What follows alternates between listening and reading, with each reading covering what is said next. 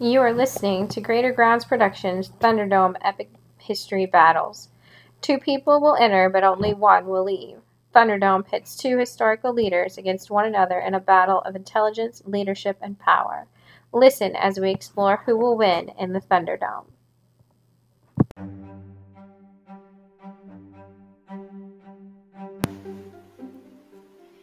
In this battle, Solomon the Magnificent is battling Shah Jahan. By the end of this battle, we will see who ruled their empire better and more successfully.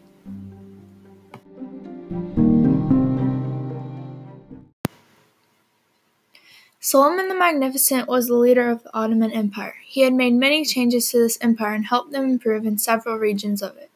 Solomon ascended the throne at age 26 and reigned until his death at 71 years old. Shah Jahan was the leader of the Mughal Empire. He was one of the most successful emperors of this empire and ruled over the empire for 30 years.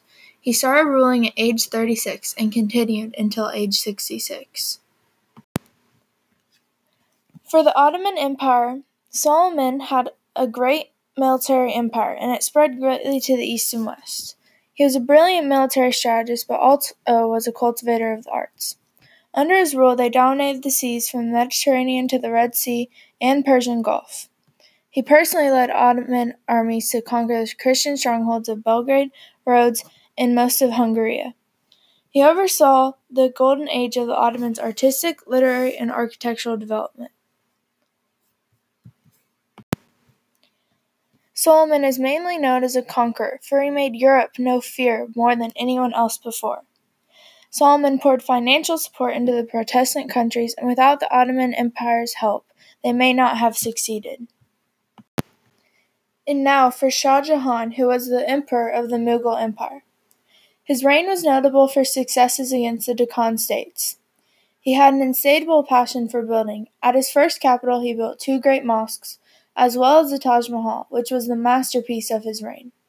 The architectural achievements of the Mughal Empire peaked while he was emperor. His expeditions against Balkh and his attempts to recover Kandahar brought the empire to the verge of bankruptcy. The money he spent on various military products and building resulted in him raising the taxes. Their main religion was Islam. In both the empires, their main religion was Islam, and during 1450 to 1750, they were part of the Sunni sect.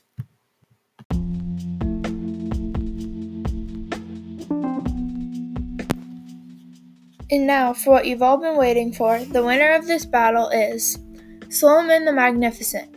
Although Shah Jahan had many architectural advancements, Solomon was not just a cultivator of the arts, but he was also a great military strategist.